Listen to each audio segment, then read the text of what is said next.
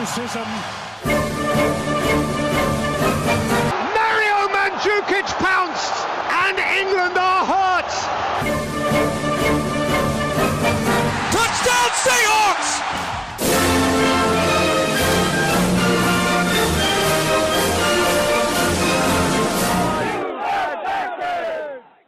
What's up, everybody? This is episode 65 of the West Coast Sports Junkies. We are back after a week hiatus, enjoying some of this nice heat wave we've been encountering here in the Lower Mainland. We're two members short tonight, so just going to be Mike and I here. We're going to talk a little bit of UFC 277 this weekend in Dallas. Big card, a couple title fights. The Seahawks training camp actually kicked off today, which is yesterday. It's day 2 of training camp, but the big news, DK Metcalf signed. He's back for 3 years. We'll get into that.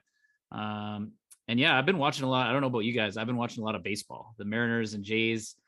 It's that time of the summer where there's not a whole lot of other sports going on, but yeah, I've been really enjoying it and stuff like that. So Mike, what have you been up to? How's it going, buddy? Good, man. Good to see you and be back on the show here. We're still camping up here at Cultus Lake. So we've been enjoying this beautiful weather we've been having, and you get too hot and just jump into the lake and cool off. So it's been a lot of fun. You got any plans this long weekend coming up? That's awesome, man. No, not too sure. Gonna stick around here. Definitely gonna check out the fights this weekend. Hopefully get around to golfing at some point, but no, other than that, probably just be hanging out on the patio, sipping some beers. Right on, man. Shall we dive right into the content we have tonight? I just sent you that tweet from Adam Schefter, probably about, I don't know, hour and a half ago or whatever. How excited were you to read that one? Yeah. Yeah, I was pretty excited, but then you immediately followed that up with that that Instagram post of who's going to throw him the ball, man. What does it matter? We have DK. Someone's got to get him the ball. What are we doing there, Ty? What's going on? What are you seeing in training camp? Well, it's very early, but Geno Smith definitely has the lead at the QB1 position right now. He already had, last season, he had a lot of first reps there when Russ was hurt. So, he had some exciting moments. We were in pretty much every game that he started. We had a chance to win at the end. He didn't get it done, or the team didn't get it done. But I definitely would rather see Geno in there than Drew Lock. That Instagram meme I sent you was more about Drew Lock than Geno Smith. But I don't know. I don't have crazy expectations for this year.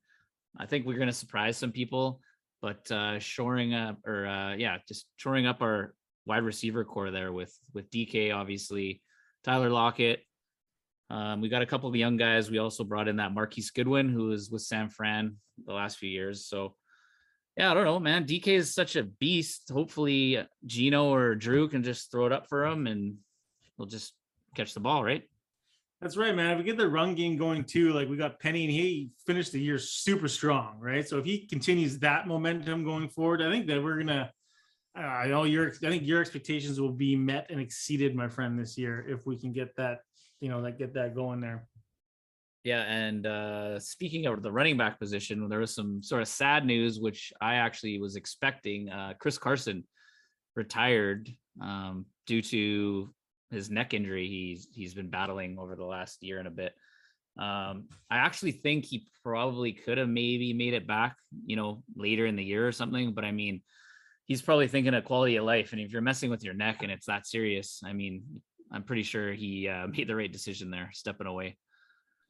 Yeah, for sure. And he's had a lot of injuries over the years. And it was surprising to me to see, I mean, I'm not a huge fan of his, but because he gets injured all the time, but to see how many, the numbers he's put up in Seattle are actually remarkable. And it's kind of sad, obviously, but he's going out on his own there, and I don't know. I wish. Yeah, he kind of came out of nowhere too, right? He was a 7th round pick, which is pretty crazy, and he had 2,000+ yard seasons, which is pretty good, obviously in the NFL. But yeah, you were talking about Penny and the excitement. Sorry, go ahead. Yeah. Oh, I said, did he play his whole career in Seattle? Yeah, very short. Yeah. I think Yeah. 5 seasons. But Yeah, he was kind of the closest I've seen. Well, it hasn't been that long since Marshawn. He had that like angry running style, which I liked. But yeah, so with Penny now, obviously the lead back, feature back, the draft pick, Kenneth Walker the third, who we kind of questioned during the draft. That pick makes a lot more sense now, because I think they had thought that this possibly could happen with Chris Carson. So now we have the 1-2 punch of Penny and Walker. So we'll see how it goes. Yeah, man, I'm getting excited too. Like we're like 2 weeks away from watching some football preseason. So we got to talk maybe after this episode and what games we're going to go down to and all that stuff. So absolutely. Actually, a week tonight is the first NFL preseason game of the year. A week away. Pretty crazy. That's insane. Yeah. They have the preseason Hall of Fame game. I know the Raiders are playing in it, and I can't remember. Actually, I think it's the Raiders in Jacksonville. But anyways, next Thursday night will be a little NFL football to watch. So that will be good. Can't wait. It's time. Sorry, Govik. I know you really like that intro, and you probably do it a little better than me, but I hope you're listening. Actually, before we get into the UFC, we should mention Chris is actually on vacation with his family over in Croatia, which is awesome. Very jealous.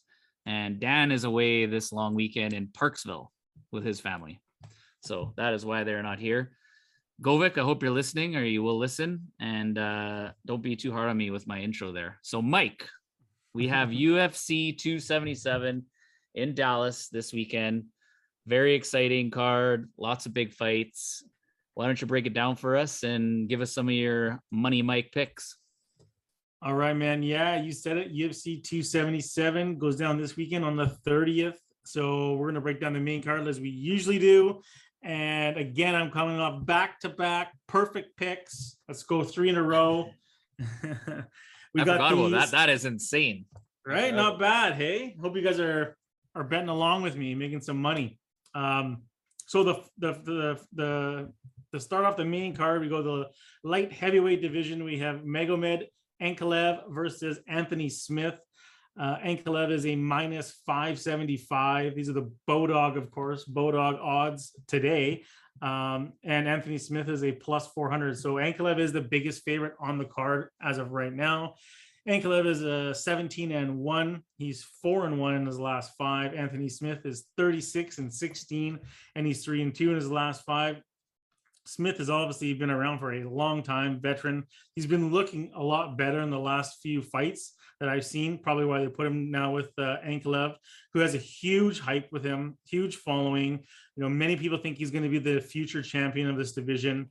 And I actually agree with them. I think he's a hard hitting, you know, he's great on the ground. He's got that Khabib, you know, feel and vibe to him. He's got huge power.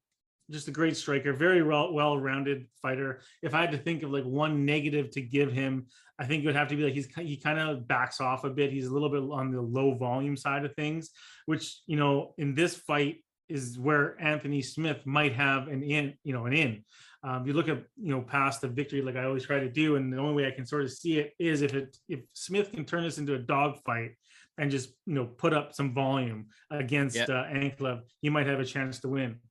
You know, Ankalaev being 17-1, he's won every single second of fighting in the octagon, except for the 1 second loss he had at the end against Paul Craig. He got caught in a submission. He should really be 18-0 if it wasn't for that sort of mistake he made at the end of that fight.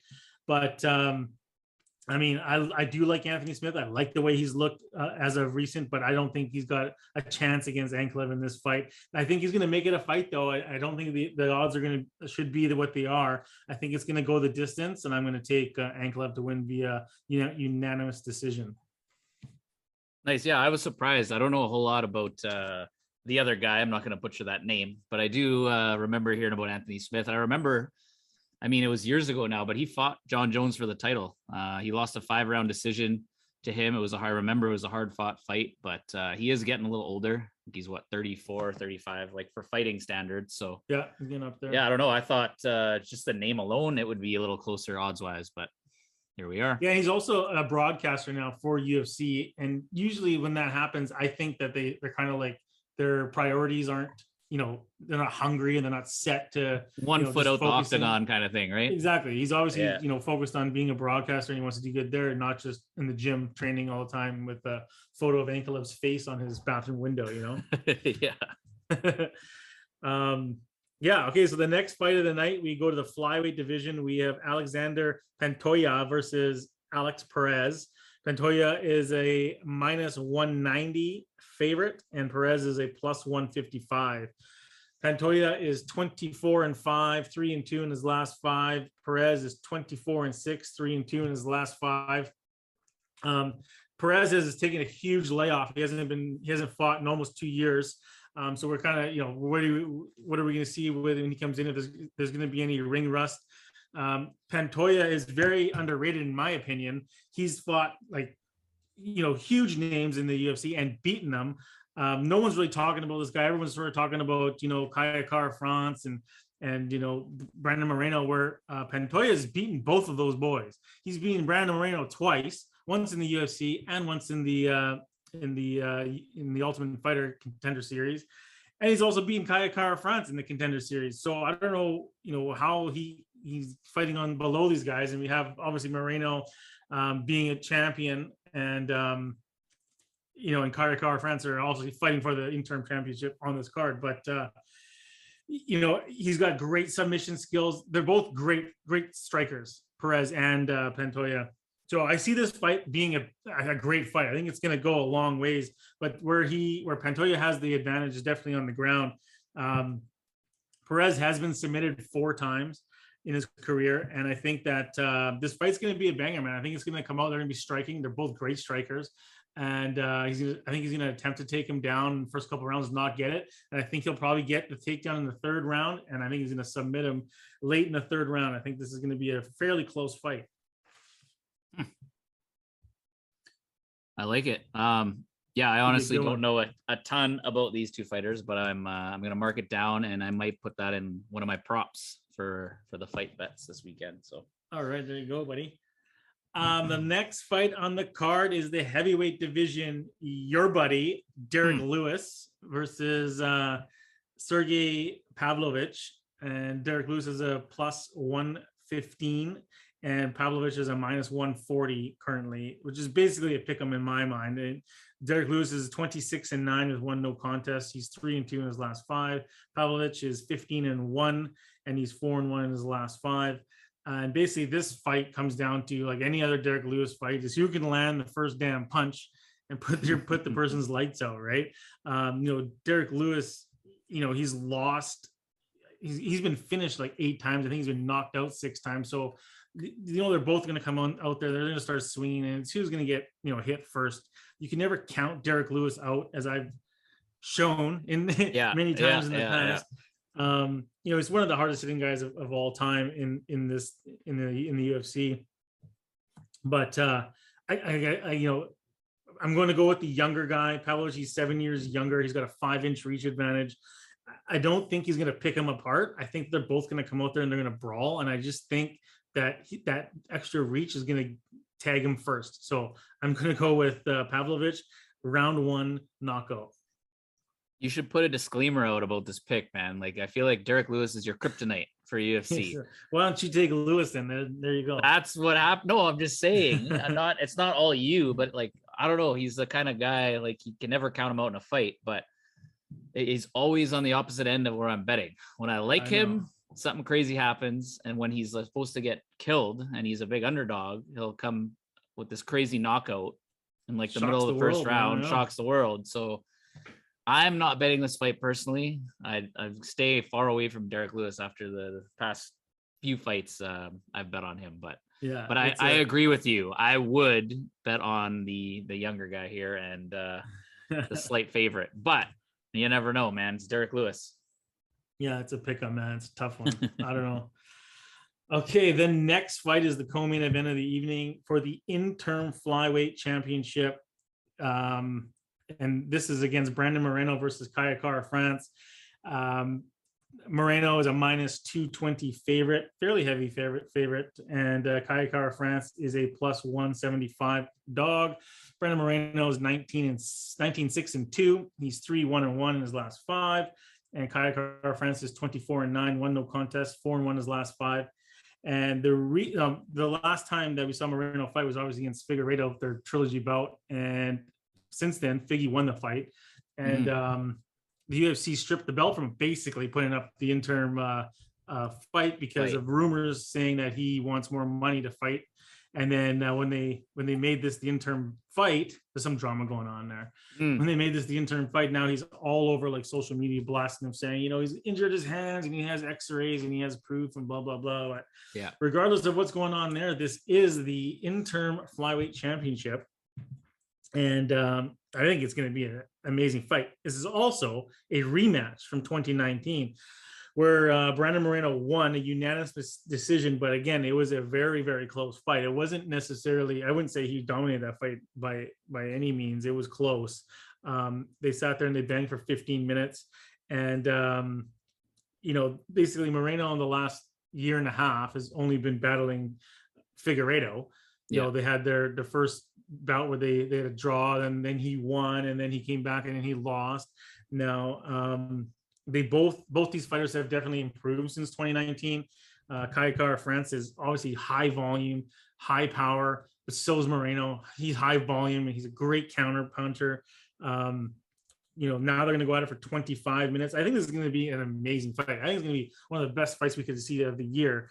You know, Brandon Moreno's never been KO'd. Figgy dropped him 3 times in his last fight. But I don't know, man. This is a tough one to pick too. I mean, I kind of want to pick the value in this fight because I do like Kaya Kara France, but he lost to him before. So I'm going to go with my gut on it. I'm going to say Moreno's going to win this fight. I think it's going to be close, and I think it's going to go the distance. Yeah, I agree. I'm going with Moreno. Probably going to add it to a parlay, which we'll get into later. But yeah, I think he'll win.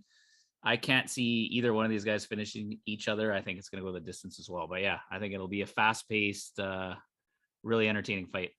Yeah, for sure. Most of those guys at that weight are, right? Oh, yeah. Yeah. So, yeah, the main event of the evening, we have the rematch. Finally, women's bantamweight championship of the world. Juliana Pena, the champion, versus Amanda Nunes. Pena is a plus 220 underdog. Nunes is a minus 275 favorite.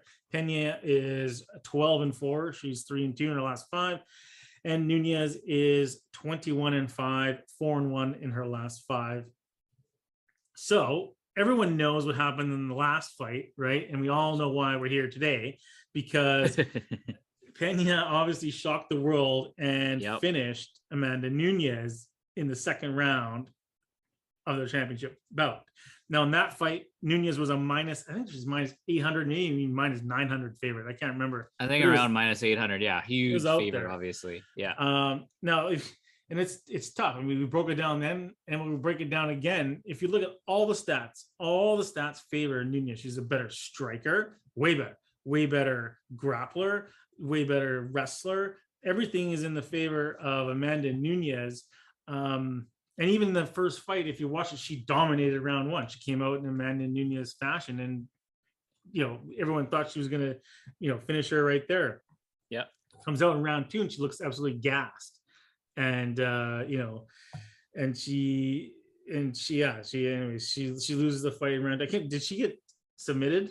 Rear naked choke, I want to say. I can't remember. I can't remember it either. I just remember being so shocked that she lost. That I think that's why we don't remember. And she looked horrible in the second round. Right now, Nunes came on after that fight and she said, "Oh, because she had COVID. It's because she had injuries and this and that." I don't know. I don't know. Everyone's probably going to be picking Nunes in this fight. Pena obviously has that dog fight in her. Like she took a huge beating from Nunes in round 1, came back and put her down. Right. It's a tough one to call. Where is Nunes mentally? She's married now. She has a kid. She's a 2-division champion. She's the greatest of all time. Is she hungry? obviously Pena is. If Pena beats her again, she starts her legacy. It's a tough one to go. I'm definitely not gonna bet this fight just because I didn't like how I saw Nunes look in the last fight. That looked like a gassed fighter to me, man, and that doesn't happen to Nunes. It shouldn't. Yeah, you're right. It was a submission in the second round. Yeah, I know it was second round. Beat. Yeah, I remember. Yeah. So I don't know. My perfect record's on the line here, and I hate that it's this fight. I'm gonna say Amanda Nunes comes out and she takes this fight more serious because she is a better fighter all around, and I think 9 times out of 10 she's gonna win this fight. I'm gonna go Amanda Nunes, and I think she's gonna make a statement here.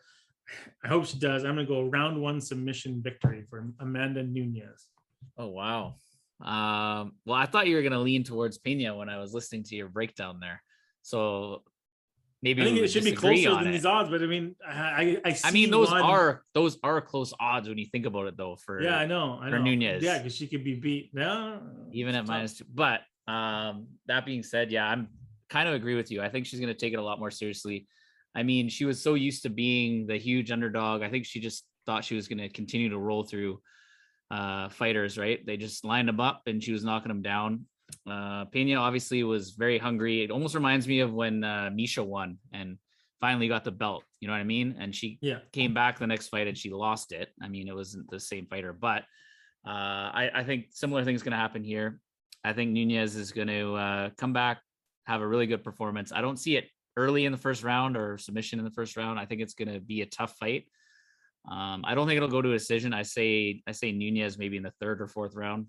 Not going to pick one. but yeah, I agree with you.